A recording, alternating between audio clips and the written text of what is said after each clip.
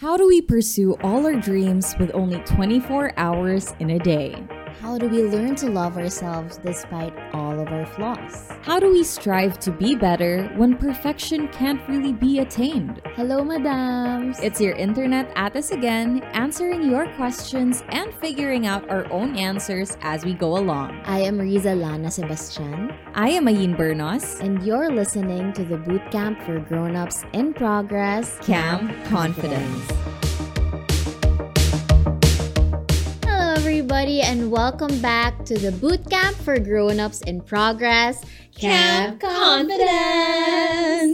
Hello mga madam and welcome back to another episode. I'm so excited that we've gotten along this far into the season and hopefully na-enjoy nyo yung bagong format, yung bagong sistema, and how we're doing things recently. So let us know in the comments or tag us at Camp Confidence Radio how you've been enjoying this.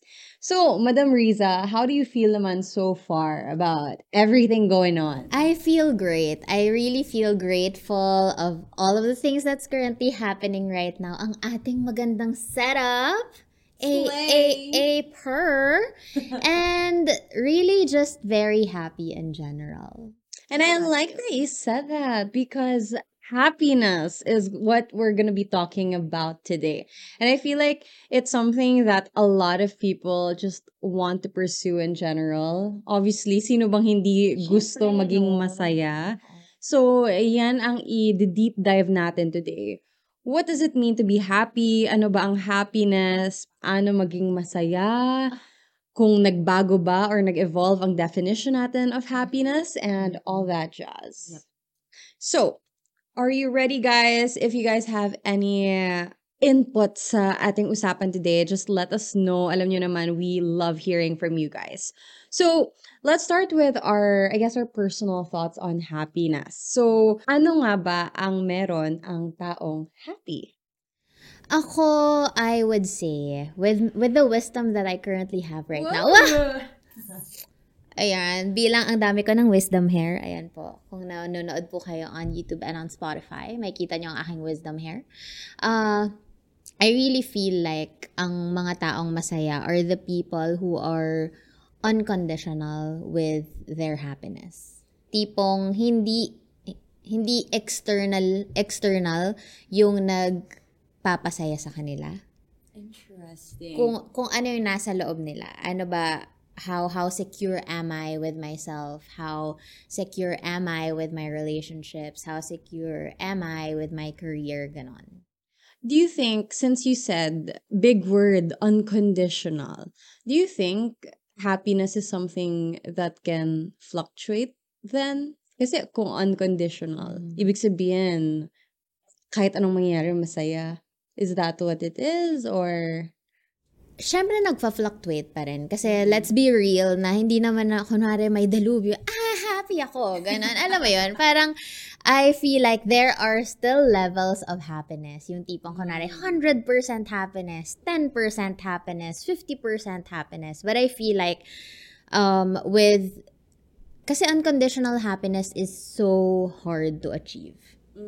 Kasi kahit ako, hindi pa rin ako unconditionally happy. Marami pa rin mga external validations na, alam mo yun, nag-aano sa akin. Hindi pa rin ako ganun ka-confident with my happiness right now. Pero it's something that's achievable, I would say. It's hard. meron ka bang person in mind na you think, oh, this person has achieved happiness? Ganon. Ako inisip ko si Oprah. Oo nga, no? Feeling ko lang. Ano kayang nagpapalungkot sa kanya? I feel like when I listen to her podcast, ano nga pangalan ng podcast ni Oprah? Super Soul. Super Soul Sundays with Oprah or something like that. Basta anyway, parang it's very enlightened. And I think if I were to look at somebody who seems so happy and at peace, it's someone like her. I don't know. I could be wrong, obviously, kasi hindi ko alam nangyayari sa kanya. Pero in my head, how I would define somebody who is at their happiest, it's someone who has been so enlightened by life and is accepting na of everything that happened to them, past tense, and will happen to them, future tense. As in, meron na lang silang acceptance of what they have, what they will have, and what will be taken away. Na parang there's just so much peace. Na sobrang zen nila, Na na sobrang kahit zen. anong mangyari. Oo, parang I think, yun yung vision ko of what it's like to be unconditionally happy. But on a more realistic level, on a more realistic, practical level, for me, what I define as happiness is the ability to find gratitude And contentment. and contentment in situations. Pero may time, somebody told me, kasi tinanong ako like, what's your definition of happiness? And I was like, it's gratitude. It's being able to look at what you have and be grateful for them. But then sabi sa akin like, yeah, but that's not the same. Like parang sabi, you can be content pero hindi ka naman sobrang saya. So I'm like, what? Hindi ba siya parang tied? Nag-coincide. And, oo. That's what I thought initially. Kaso binigyan ako ng existential crisis. O, sige Sinabi na sa nga, akin. ilabas mo yan. Okay, so parang paano? binigyan niya ako ng existential crisis na you can be content without necessarily being happy. Tapos parang, huh? Kasi ako, to me, contentment is happiness. Or, it could also be that you are contented but you're not 100% happy na. Talagang dancing with happiness, etc. It might be that 10% happy. Or maybe, okay, here's another thing na maybe what was different about our conversation with that friend of mine. Maybe magkaiba kami ng definition of contentment. That too. Kasi, ooh, you know what? I think maybe for some people, contentment is like settling. Yung pwede na to, kontento na Oo. ako sa kung anong meron ako. Yes, I think that's the difference. Like, maybe there's a kind of contentment na, okay, pwede na to. And then there's a kind of contentment na, wow, there's so much. Yeah. And I think for me, maybe that's why I equate happiness with contentment and gratitude. Kasi it's more of, wow. Mm-hmm. Yun yung definition ko ng contentment. It's like being able to look at what you have and being so grateful for it and so happy about it and not necessarily settling. So yun yung main difference. I think para siyang masaya ako sa kung anong meron ako at kung anong wala pa ako. Pero I will keep on striving. I will keep on working hard. And I'm happy with whatever result it might get me.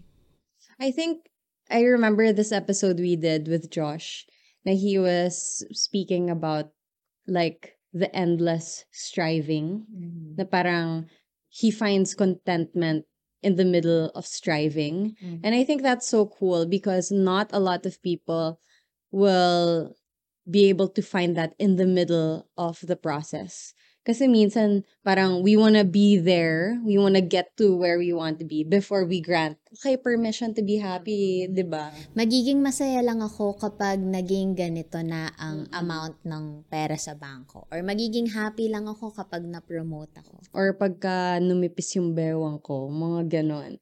And it's hard to put like a milestone to happiness. Kasi parang, I feel like everybody deserves to be happy at any point if kakayanin. Tsaka I think disiplina din talaga siya, madam eh. Na you can exercise your muscle of choosing to be happy. Kasi marami sa buhay natin na hindi talaga masaya. Aminin natin yun. Yung realidad ng buhay, minsan, there might be people who are struggling financially, physically, emotionally, mentally. Pero yung pag-exercise mo ng right mo to be happy, I feel like kailangan lang natin i-remind sa sarili natin na karapatan nating maging masaya. Yeah. And may control tayo sa pagpili ng magpapasaya sa atin. Yeah. And I like that you mentioned how, the different struggles. Kasi like, there are factors that get in the way of happiness. Like, obviously, financial struggles, mental struggles. And I would always go back to the time na I was not yet in therapy. Kasi now I'm in therapy. So, I obviously have the help that I need for anxiety, for depression. Pero when I look back at the time when I was really struggling without professional help, inisip ko, I was choosing to be happy. I was choosing to be happy, but I wasn't there yet. Mhm. I was choosing it in the sense na I asked for help. I was choosing happiness in the sense na I didn't give up on myself. I was choosing it in the sense na kahit na I'm struggling with anxiety and depression, I knew that I deserved more than that. You know? So sometimes maybe we don't have happiness in our hands at the moment, but we should always know that that's something that we deserve. That's something that we have to have. Agree. Another example would be nung time na gusto kong balikan yung mga times na lubog kami sa utang. 'Di ba? We were in debt, 5 million in debt. Oh my gosh. Binalikan ko. Oo, may episode kami about that. Gusto kong balikan yung feeling ko that time na I was feeling so hopeless. Ano ba yung pwede kong magawa? Ano yung pwede kong gawin? Paano ba ako sasaya? Sa time na sobrang, that might be one of the darkest moments of my life na gusto kong balikan. Paano ko ba piniling maging masaya that time? I think ang mentality ko noon was, ang mindset ko that time was, lubog ako sa utang ngayon, pero ano yung mga pwede kong magawa para makaahon. I feel like yun yung naging coping mechanism ko kumbaga hindi na ako nagpalamon sa kalungkutan. Kasi iniisip ko na hindi ko naman deserve to. Parang hindi naman, I don't think na buong buhay ko ay magsasuffer ako. Kasi naniniwala talaga ako na life is meant to be enjoyed. But how am I able to enjoy this life kung ganito ang sitwasyon ko financially? So, yun nga, I tried to cope, sources of income, etc. And being grateful talaga sa araw-araw na gusto kong balikan na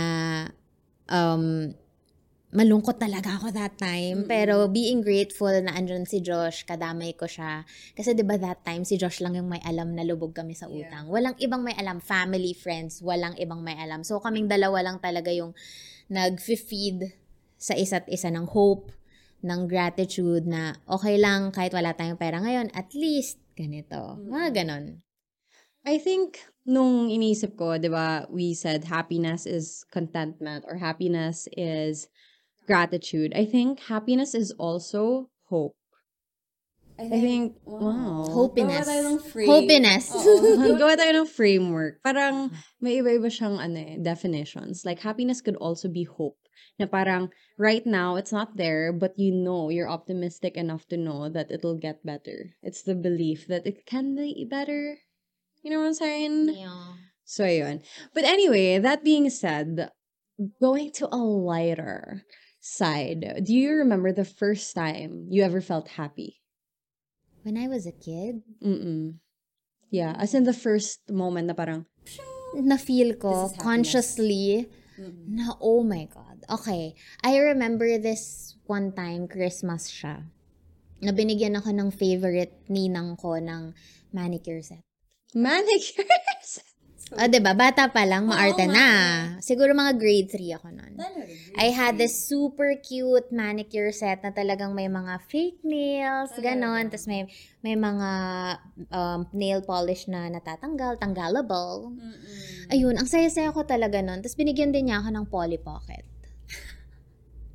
That's my favorite ninang. And I aspire to be like her. Goals. The ninang who gives the best gifts. Yun siguro. It was definitely pegged sa material stuff nung baby, taon ka na? bata. Grade 3? Ilang taon ba pa grade 3? 10. 10, mga ganyan. Ako, How about you?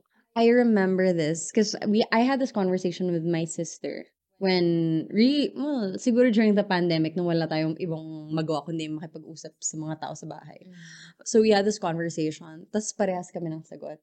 Our first memory of happiness was nung pinanganak yung bunso namin. Slay! Owen!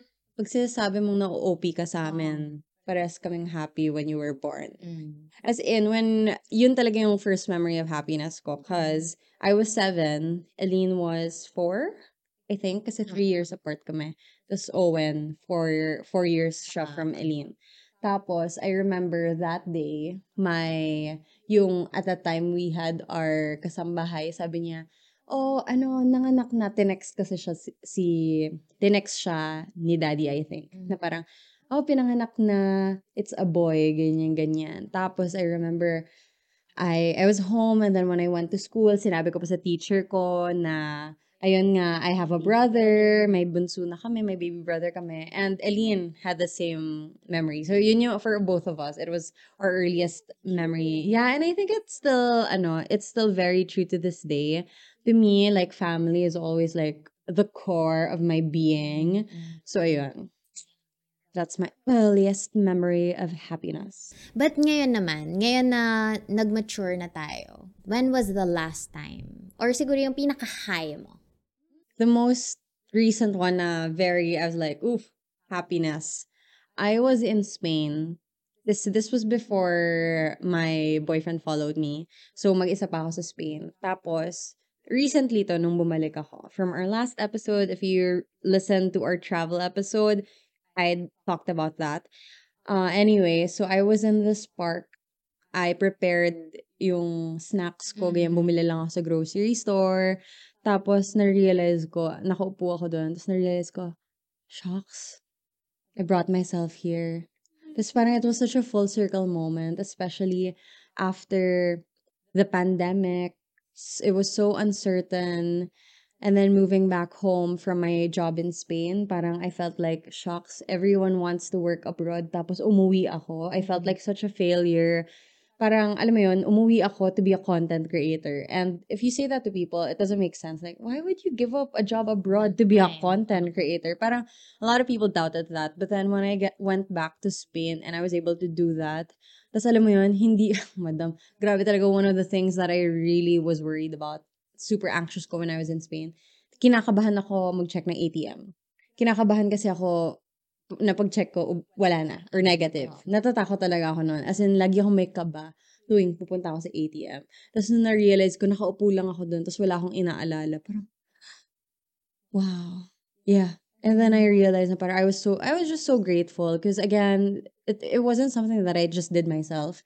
It was a lot of opportunities, people giving me opportunities as well, community building me up. And so it was a lot of gratitude for whatever put me in that position to be able to get there. So yun talaga yung most recent parang first full circle moment ko of happiness. Parang, I get to do that.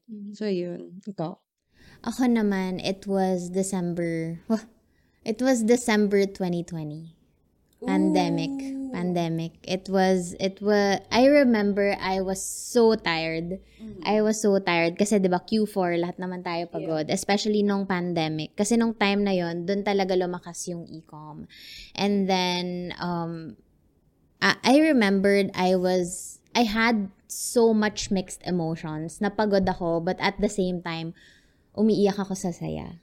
Kasi that time wow, naitawid namin yung 2020 with my team, with my family, na, alam mo yun, somehow naka-help yung business with the livelihood of other people.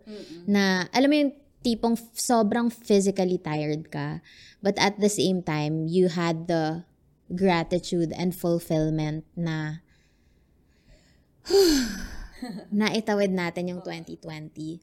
Yeah, and that was not an easy year at all. It wasn't talaga. Yung mental struggle, physical struggle, financial, alam mo yun, na yung anxiety na shocks, kaya ko bang maitawid yung 2020? Yun siguro yung masasabi kong happiness in the midst of chaos. Para siyang, I'm in the eye of the storm. Yeah. Such a crazy, Pero like when you have those moments and you realize na you're capable of getting through those, you realize that you're capable of so much more. Totoo. And I feel like when you're at the eye of the storm, those are such core memories that make you realize na the next time you deal with something so awful, you're like, napagdaanan ko nga yun eh. Kaya ko na yan. Naitawid ko nga yung ganito eh. Yun. Ay. Yung naalala ko, Miss Universe. Miss Universe was like such a pivotal moment in my life, but at the same time, it was such a struggle because ang dami kong bashers. Sobrang dami ko talagang bashers. Ang dami kong, like, mentally, I had to deal with so much. But then, every time I deal with something and then I go back to that, I'm like, come on. Like, I've heard everything. Wala na kayong masasabi sa akin. That's, Can hurt me anymore. yeah, I mean, I joined Miss Universe Philippines and came out alive. So, wala na akong... Grabe yun. Grabe talaga yun. And I really have a lot of respect for pageant queens who, oh my gosh, ang hirap. Like, even if manalo ka, Oo. a lot of people Marami will pa ring say sinasabi. a lot of things to you. So, yeah, ang mahirap talaga. But that being said, there's a concept that we want to discuss. Because sabi dito, there's a piece by TV writer and love guru Noreen Kapili, aka Noringay. Tama ba yung pronunciation ko? Sorry po kung hindi mali yung pronunciation ko. But on her first book, ang first book niya, parang kayo pero hindi, titled Pleasure versus Happiness. So, narinig daw niya sa homily yung definition na pleasure is momentary and happiness is lasting. Would you agree with this one if happiness is lasting and pleasure is fleeting? Tapos, in that regard, like, kung happiness is lasting, then what is happiness? Pang matalino naman yung Oo. ano. Matalino tayo, ano ka ba? Matalino tayo. Oo. Camp confidence. I would say na yes, pleasure is momentary and happiness is lasting. Kasi as we defined nga kanina, 'di ba, na with happiness there are different levels. Unconditional happiness, 'di ba? When you step onto that kind of enlightenment in your life na you can always choose to be happy. So yes, I believe na kaya mong piliing maging masaya no matter what. With pleasure kasi parang I feel like it's kunwari, momentary high. Kunwari, okay, my first million, ang saya ko. And then after that, what's next? That's so true. Like, I remember, parang pag inisip ko yung milestones, like, for example, 1 million on TikTok. That's like, yes, I was happy, but it's not something that I go back to. It's not something, it's not a moment in my life that I go back to na parang, oh my gosh. Like, I always go back to my first million on TikTok. In fact, like, that's something that gives me dread sometimes because I wonder, will I ever achieve that again? Alam mo yun? But then, if I compare it to something that made me truly happy, and something that truly made me happy was, for example, yung looking at my dad's reaction when I surprised my family na, oh, I'm gonna pay for a staycation. Yeah. And then I remember my parents' faces. Parang, yun versus hitting that milestone at work, ang iba niya. Sobrang, they're two very different things. And Sobrang magkaiba talaga kapag material happiness versus your core memory kind of happiness eh. Kasi, like, getting your first ever mahal na camera. Ang saya ko. Pero parang what? Gano'n lang ba yun maglalast? 1 day, 1 week, 1 month? Pero if you go back to that core memory na nalibre mo yung mga kapatid mo ng Billie Eilish concert. Diba? ang saya talaga. It was really, it was a core memory for us. Very tight-knit kasi namin ni Miko and ni Louie, yung brother and sister ko. And it was so surreal. Sabi ako, it was my first ever concert na na-attendan ko. Na legit, alam mo yon, hindi yung parang sa barangay na pa-concert ka na.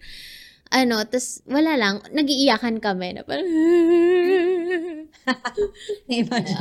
habang kumakanta kami. Tapos yun. Tapos parang lagi na namin siyang nire-relive na parang, oh my gosh, core memory to. Yeah. It's so interesting how, yes, they are both things that you can buy, but they're different in the sense na iba yung pinanggalingan niya. Iba yung pinanggalingan niya, iba yung effect niya, and how it really imprints into your memory. That's interesting. Okay, but next question is happiness subjective? Kasi for example, okay, I have a very specific question. So for example, there are people who say that what makes me happy is let's say, plastic surgery. I want to change everything about myself. Mm.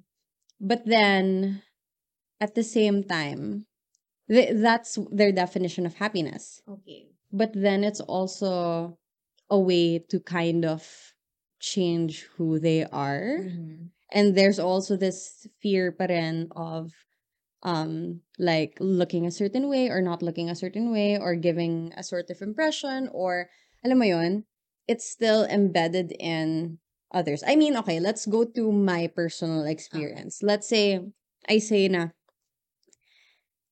what makes me happy is being a size 0. But then I say that that's my happiness, but also maybe I don't know what other happiness is out there pa that I could have. I would say I don't know. That's it's actually kind of hard. Like happiness is for sure subjective, but I wish people could achieve the kind of happiness that doesn't feel difficult to achieve. Gets.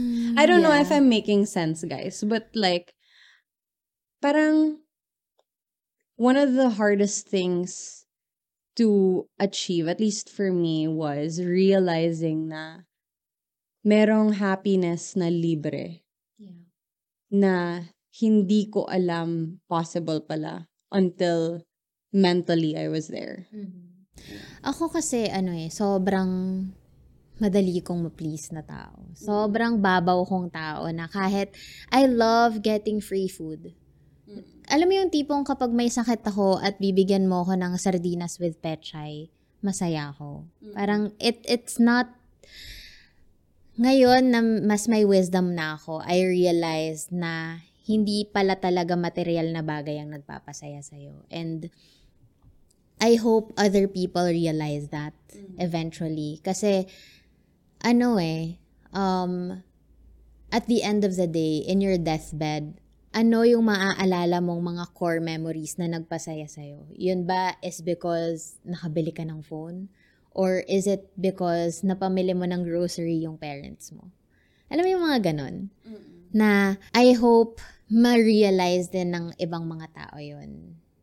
Pero kasi I also feel like with happiness, it has different levels. Meron talagang mga stages in our life na, oh my gosh, ang nagpapasaya sa akin ay bag. Ang nagpapasaya True. sa akin ay sapatos. And that's perfectly fine. And I feel like there are different levels of happiness. Okay, material muna ngayon, and then kapag medyo afford na natin ngayon, merong level ng happiness na memories naman ang ireregalo mo. And then, kapag natapos ka na sa memories, parang there's a level na enlightenment na talaga. Na kontento ako kung anong job ko ngayon, kontento ako sa kung anong meron ako ngayon, no matter what's inside my bank account, because you are secured na. Kumbaga para siyang hierarchy pa rin. What we always talk about, like being a work in progress. Even happiness is a progress. Happiness is something that we constantly evolve to see as, or how do I say that? Happiness is something that continues to evolve for us. Like our definition of happiness will always evolve. It's always going to be different each time, especially depende kung nasan tayo. Like last year, maybe my happiness was a Prada bag. But also, like a few years back, happiness was looking at my bank account and knowing it's not zero, you know? And sometimes happiness is being able to wake up at 6 a.m. and not 10 a.m. And sometimes happiness is seeing my dog. Or like happiness is also being able to quit a job you don't like, you know? And it's just really interesting that happiness can look Different different talaga eh. talaga. Oo. Iba-iba And yes, talaga. it's definitely subjective. Okay, so we all agree it's a Yeah. consensus. Happiness is subjective. It's different for everyone. Kayo, anong tingin nyo? Let us know in the comments below. Ano ang nagpapasaya Yes. sa inyo? What do you feel like to you at this moment in your life? What is happiness? And if you're not content with that definition of happiness in the future, what do you hope happiness would look like for you? Ikaw, yun yung last question ko before we wrap up this episode. If at the end of your life, like, what is your goal na definition mo ng happiness? Like, what kind of level of happiness do you want to get to? Ako definitely, when I am able to tell myself that I gave my all to help other people, to help my family, and to help myself, get to a point na matutulungan ko silang maging masaya rin. As in, alam kong binigay ko lahat.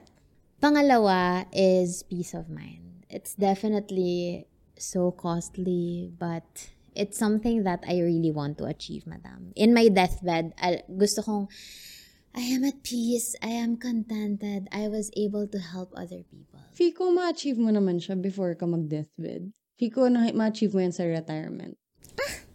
Yeah. Manifesting. I mean, I think it's that. Pagka ano ka na, mas chill ka na as a lola. Ganon. I'm the favorite lola. At the end of my life, if I were to define happiness and the kind of thing that would make me happy, it would be being so ready to face death. Na alam ko na, experience ko na lahat. Nagawa ko na lahat. Like, parang wala na akong hihingin pa. Like, let me rest. Ganon. Yeah. Alam mo, madam, nabasa ko sa book called Untethered Soul. Ano daw death, hindi daw tayo dapat matakot sa death. We should befriend death. Kasi we know na at the end of our life, dapat masabi natin sa death na, I gave my all. I enjoyed my life. I tried everything I wanted to try. So, having that end in line na nakikita mo siya, dapat daw enjoyin mo yung buhay. Kasi maikli ang buhay and it's really meant to be enjoyed. So, ayun, wag tayo matakot mamatay, guys. But yes, I hope one day we get there. But right now, ayoko pa, hindi pa ako ready. So, Lord, keep me here on earth for a little while. Dami ko pang gagawin. True. But that's the kind of happiness that I hope I one day achieve. But right now, if you ask me, it's gratitude, it's contentment. So anyway, thank you guys so much for listening to this episode of Camp Confidence. If you enjoyed this episode or if you have any thoughts, if you have anything that you want to discuss, you can comment ahead on our YouTube channel. Or if you want to tag us on Instagram or Twitter, you can do that as well at Camp Confidence Radio. Tapos, if you're listening on Spotify, don't forget to follow and subscribe and give us a 5-star rating. Thank you guys so much for listening, and we hope to see you on the next one. Bye!